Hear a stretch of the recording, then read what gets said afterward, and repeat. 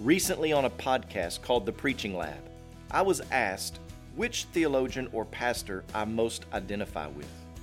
My answer was the ones who are arrogant and self-absorbed. That may seem like a strange answer to you, but they are exactly who I identify with because arrogance and self-absorption runs deep in my veins. No one tends to think as highly of me as myself.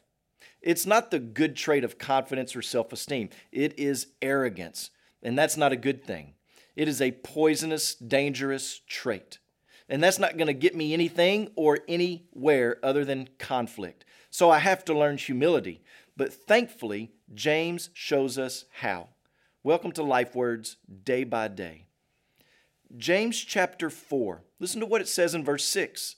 God opposes the proud, but gives grace to the humble. So humble yourselves before the Lord, and He will exalt you. We've been talking about a driven faith through this series in James.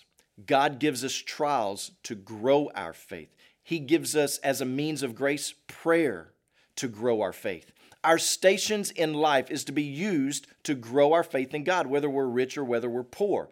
He gives us promises to anchor our faith. And not only does He give us all of these things that are to keep us and to grow us in our faith, He also points out our weaknesses, like our tongues and following after worldly wisdom. And He tells us to discipline ourselves, to strengthen our weaknesses so that we might grow more and more mature in our faith in Christ. And now He's going to entreat us to seek humility so that our faith may grow evermore in Christ.